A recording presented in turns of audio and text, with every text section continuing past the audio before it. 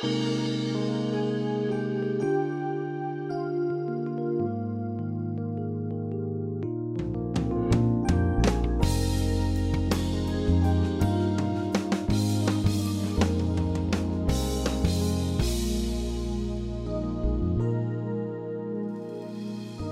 to Peace by Believing with Jon Redmond, Associate Pastor of First Baptist Church in Pasadena, Texas. On today's program, Jon talks about the process of becoming more like Jesus in his message, Brokenness. Luke chapter 20 and in verse number 17, and then I want us to look at verse number 18. Jesus is comparing himself to a stone, and he's quoting a passage out of the Old Testament book of Psalms, the 118th chapter, and notice what he says. Then Jesus looked at them and said, "What then is this that is written?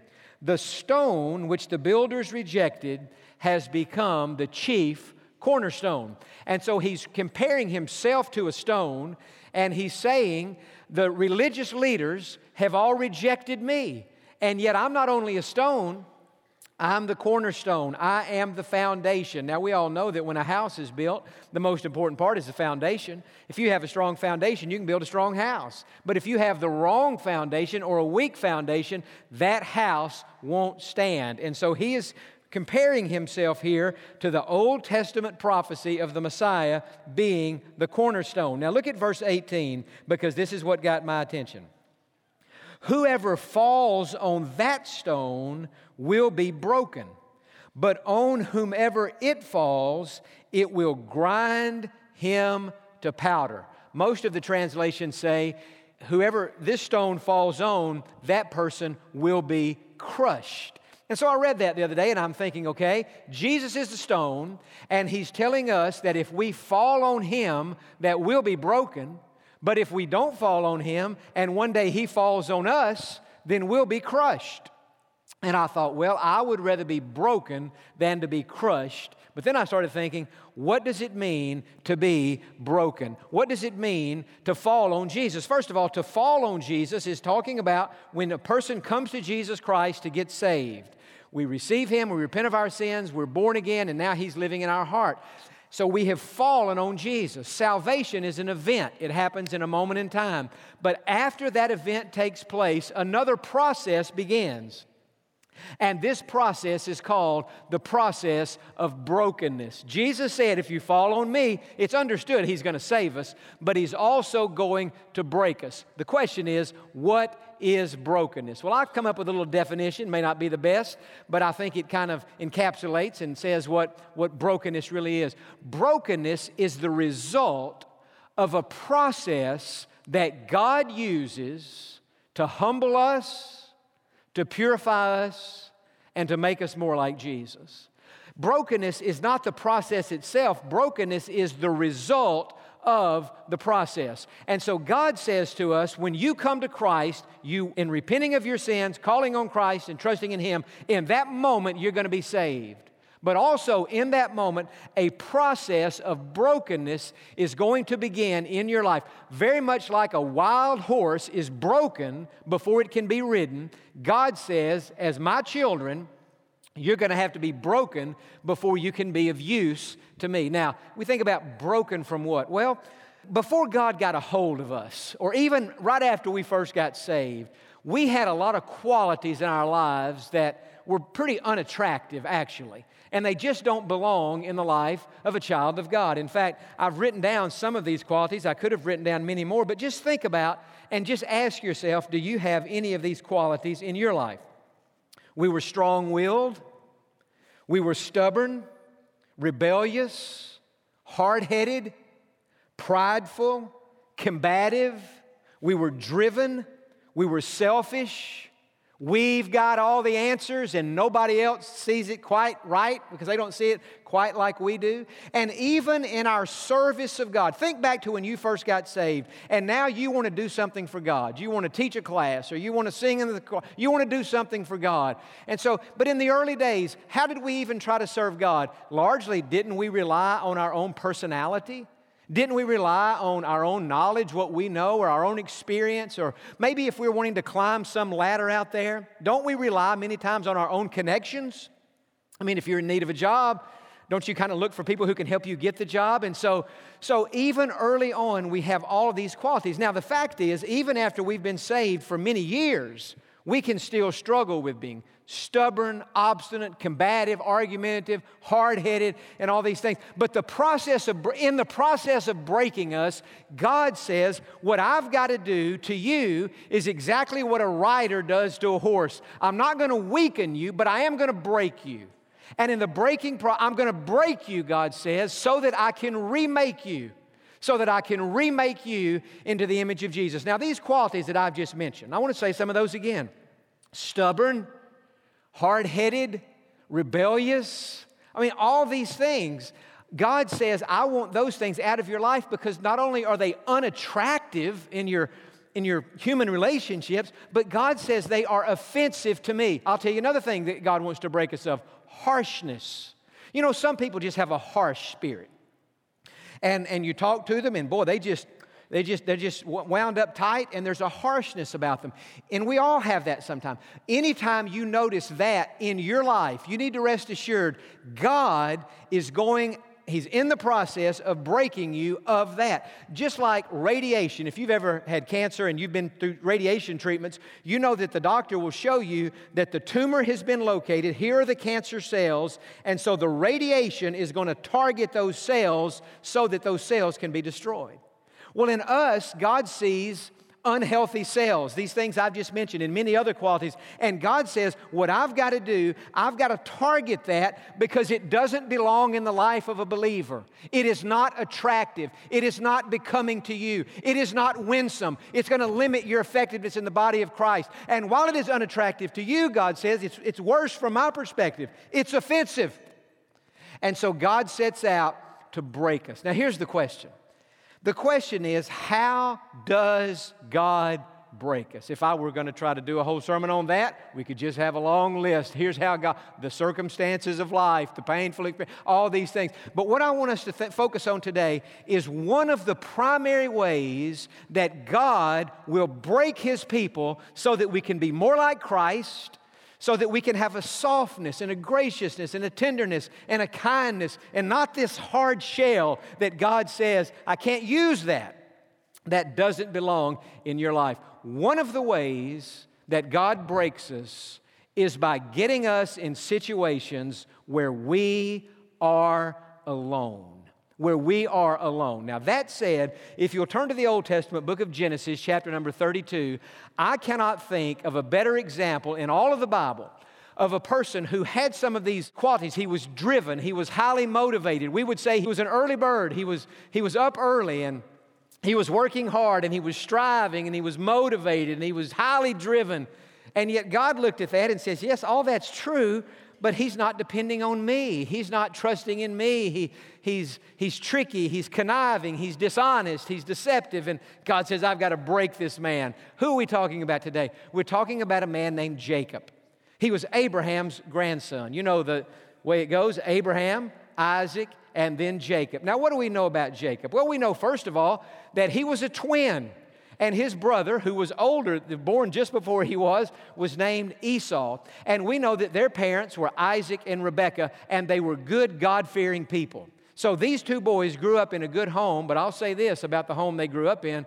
It was a somewhat dysfunctional home, dysfunctional family. Rebekah liked Jacob more than she liked Esau. Isaac liked Esau more than he liked Jacob. So you've got two parents who are playing favorites with their kids. That's dysfunctional. And so then, now Jacob and Esau, they've grown up in a somewhat, not highly dysfunctional, but a somewhat dysfunctional family. And I always remember when I'm thinking about dysfunctional families, Dr. Ed Young at Second Baptist Houston years ago said, as he was talking about dysfunctional families, he said, you need to understand this. All families are dysfunctional. It's just a matter of how dysfunctional. It's just a matter of degrees. And so these boys have grown up in a somewhat dysfunctional family. Now Jacob gets old enough to have a wife, and he marries not one, but two wives. Each one of those wives had an assistant, what we would call an assistant. And so Jacob ends up having children from his two wives and from those two other ladies. So he's got kids from 4 different women. That's what I would call fairly dysfunctional, right? That's not how God meant that to be. Well, since Jacob was the youngest son, he had another problem. He was envious of Esau because he knew that in that day, the birthright went to the oldest son. And so Jacob thought, if I could just get the birthright, if I could just figure out a way to get Esau to give me the birthright so that all those responsibilities could come to me. And so one day Esau, who was a man of the field, he went out hunting the animals and the game and preparing the food. He came in and he was exhausted and he was tired, and there was Jacob in the home, and Esau said, "Oh, I'm so hungry, I don't think I'm going to make it. I'm about to die." He said, "Could you please make me a bowl of stew?" And Jacob, instead of just making the stew for his brother, said, "I tell you what, I'll make you a bowl of stew if you'll give me your birthright." Well, Esau said to Jacob, "What good is my birthright when I'm about to die? If you'll give me the stew, I'll give you my birthright." They exchanged that. Well, Esau ate his food, he refreshed, he got strong again. Days went by and he thought, what did I do? I just gave my birthright away. So now he's angry that he gave his birthright away. More time goes by. Their father Isaac is about to die. It was customary in this day that the father would pronounce a blessing over all of his children before he died, and a special blessing over the firstborn. And so Isaac says to Esau, "Esau, go out into the field, kill an animal, bring it back, prepare it just like I like it, and bring it to me, and when you do that, I'm going to put the blessing on you." Well, Rebekah, remember now, Rebekah likes Jacob the best. It's dysfunctional. And so she says, "Jacob, come here.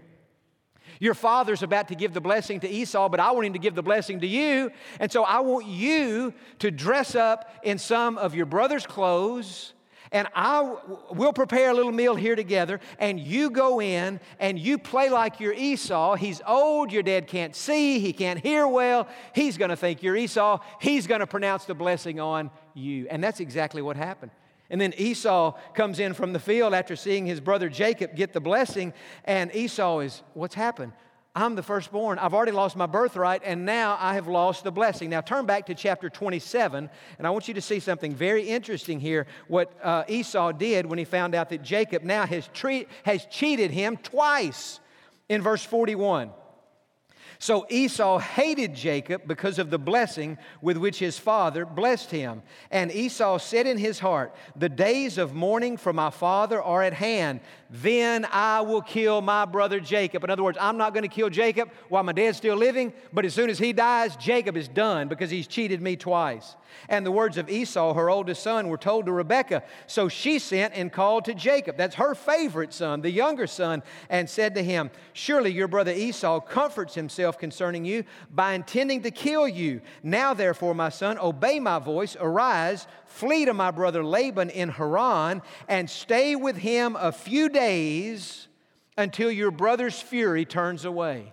Well, Haran is modern day either northern Syria or Turkey. And so she says, "What I want you to do, Jacob, is leave Israel and go to our neighboring country and stay there for just a few days. Your brother will cool down, then you can come back and be with the family." And so Jacob took his mother's advice. He left Israel. He goes to Haran, but it wasn't for a few days. Jacob was gone for over 20 years. Over 20 years. And during these years, he meets his two wives, Rachel and Leah. He meets their assistants. He has children. By the time we get to chapter 32, he has 11 sons and he has one daughter. And not only that, he has been blessed and prospered by God in absolutely amazing ways. Back in Bible times, they didn't have stocks and bonds and bank accounts. What they had was livestock, land, property, and he had all of that in abundance. And so God has blessed him in a great way. But if you look in chapter 31, at the end of the 20 years in this other country, this neighboring country, God comes to Jacob. And God is in the process now of sending Jacob back home, back to Israel. Chapter 31 and verse 3. Then the Lord said to Jacob, "Return to the land of your fathers and to your family, and I will be with you." So God makes it very clear. Jacob, your time in Haran is up. It is time for you to go home. And so Jacob, wanting to obey God, did just that. He set out to go back to his homeland, but he knew this. In order to get back to his home, he would have to pass through the land where Esau and his family now were living. And so Jacob thought, man, it's been 20 years, but he said he was going to kill me.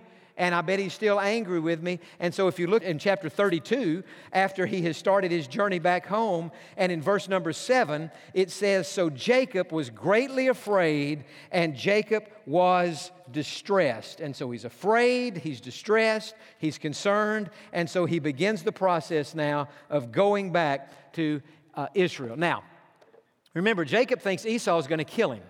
And so he comes up with an idea. What I've got to do, I've got to calm my brother down. I've got to kind of appease him. I've got to try to soften his spirit and win him over. So he has this huge family, all these livestock. So he divides it up in what we would call groups or droves or companies. And he designates a leader for each drove. And he says this: when we pass through that area where Esau lives, when we come to Esau, I want you to say to him, "This is all for you. This is a gift from your brother Jacob. He loves you so much, and he wants you to have this." And so they go to Esau, and they start giving Esau all these gifts, one after another, one after another. Well, as they're getting closer to the place where Esau lived, it's about to be Jacob's time to pass through the area where Esau was. And Jacob's thinking, man, my brother's mad, he's mad at me. I stole his birthright. I cheated him out of his blessing. And he's thinking he's already made a commitment. He's going to kill me. And he is afraid. And think about this. Jacob has been living with this fear for over 20 years. And so God is getting him ready now to meet his brother. Now, that said, look down in verse 22, because we read something very interesting here. It says, "And he arose that night and took his 2 wives, his 2 female servants, and his 11 sons, and crossed over the ford of Jabbok." That is the shallow part of the Jabbok River. And it says, "Then he took them, sent them over the brook, and sent over all that he had." So now Jacob has not only sent all these groups, all these companies, all these livestock, he had kept his family closest to him, right? Our family is what's nearest and dearest to us. And so Jacob kept his family close to him. But now at this point, he's sending the family on ahead of him. Verse 24. I read this the other night, and it just spoke to me. Notice what it says. "Then Jacob was left alone." For the first time in his life, he was alone. He hadn't been alone growing up. Had a brother, had 2 parents. When he moved to Haran, he was shortly alone, but he got married. All these families just growing. He's always with people, always got his family there. But he came to a place in his life where he was all alone. And in that process of being alone, what happened? God broke Jacob. In fact, if we read on in chapter 32, we read about this wrestling match that Jacob had with God, and how even though Jacob lost the physical match, he won a great spiritual victory by learning that it was in his weakness that he could be strong and that he could find his strength. The whole point of this sermon is this: when we find ourselves alone in life, we're going to turn to somebody or to something to comfort us. We are. It's just human nature. We're going to do that. Remember what Jesus said: "He who falls on me will be broken." Now, before I even get to the next part of this sermon, I want to just say this right now. To those of you here today who feel alone, in your aloneness, the wisest thing that you could do would be to fall on Jesus. He will catch you. He will comfort you. He will break you, and He will remake you into the person that He wants you to be. You know, if you think about in the Bible, all the people that God used in great and mighty ways, I mean, really, some what you would call, the main characters of the Bible. If you trace their story back far enough, you find that in almost every case, if not in every case, that before God used these people in great ways, He got them alone. And when He got them alone, what did He do? He began a process of breaking them and making them into the people that He wanted them to be. Now, when I talk about being alone, I think the first thing we think about is, okay, I'm alone. There's nobody else in this. I'm in a room and I'm all by myself. Well, that's one type of aloneness. But there are many different ways a person can be. You can be today surrounded by 12 family members and feel all alone. There are different ways you can be alone. I think about, for example, in the Old Testament, Noah. Noah was alone in his calling. Think about Noah. God had told Noah to build an ark because God was going to send a flood on the earth. Now, can you imagine what Noah thought? God, build an ark. What is an ark? It's a big boat. God, why do I need a boat? You need a boat because there's going to be a flood. God, what's a flood? A flood's when the rain gets really bad and we know what a flood is here, but Noah didn't know what a flood was back then. But he said, I'm going to send a flood. Think about this. In Noah's day, it had never rained. Up until this time, God had watered the earth from the bottom up. The water came up, but God said, no, I'm going to change it. Now I'm going to send rain down from heaven, so build an ark. I'm going to destroy the earth. And Noah's out building that ark for days, weeks, months, years, decades. Now, Noah wasn't alone. He had family, he had neighbors, he had friends. And don't you know, they thought he had completely lost his mind doing something like this. He was alone in his calling. Have you ever felt like God has put something on your heart to do? Maybe you read the Bible and God just puts it in your heart and you say, I think God's telling me to do this. I'm going to do it, and you step out to do it, and everybody thinks you're nuts. Everybody thinks you're crazy. Why are you doing? Or maybe the opposite. Maybe God says, no, I don't want you to do this. And so you don't do whatever. And everybody's like, well, why aren't you doing this? You're alone in your calling, and you're being misunderstood by your friends. So you're not alone physically, but you're alone in your thoughts and in your mind and in your heart, because you feel like, I'm doing what I feel like God wants me to do, and nobody's on the page with me. What I'm saying is, when you're alone, when you find yourself in a situation like that, it's not that your life is over.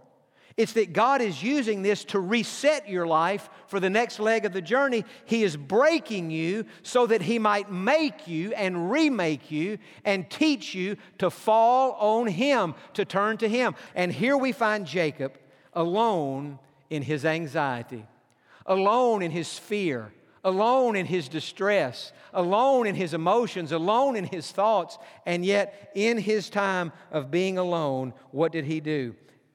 He turned to God. And what I'm saying today, when we're alone, we're going to either turn to God or we're going to turn to somebody else or something else. And if we don't turn to God, we're going to end up falling. Now, all of us here today can relate, I'm sure, to times in life where we felt like God was breaking us of something. And as I was thinking about, this idea of being broken. Jesus said, fall on me and you'll be broken. And we read about Jacob in an Old Testament sense, falling on God. It's just an amazing thing. I want to ask you these questions today, because if you can answer yes to any of these questions, or if I can answer yes in my own life for any of these questions, I can assure you that God, just like that radiation, is going to target that cancer cell or that tumor. God is going to target this in your life in one way or another, and it may be by getting you in a situation. Your surroundings are different, your circumstances are different, you're alone. See how you answer any of these questions. Are you one of those people who tries to control every situation? We read with Jacob here, he was praying to God back in chapter 32, and he said, oh God, deliver me, help me, save me from my brother Esau. So that we would say, you're doing good, Jacob, to pray to God. But even after he prayed to God, he's still sending all these other gifts. He's thinking, I got to do my part. I've still got to appease him. So at that point, Jacob's not broken, but he's breaking because he's at least turning to God. Are you one of those people who tries to control every situation? Number 2, do you have a harsh personality? Do you have a harsh personality? Because if so, God will target that, and God will seek to break that into your life. And then number 3, when a crisis happens, do you turn to God or do you turn to somebody or something else? Jesus said in this passage, if you will fall on me, I will catch you, I will comfort you, I will begin a process of remaking you more and more and more into the image of Jesus Christ. Would you like to start the process of becoming like Jesus? It begins by trusting Him for your salvation. Won't you pray with me now? Dear Jesus, I believe that you love me and that you died on the cross to pay for my sins.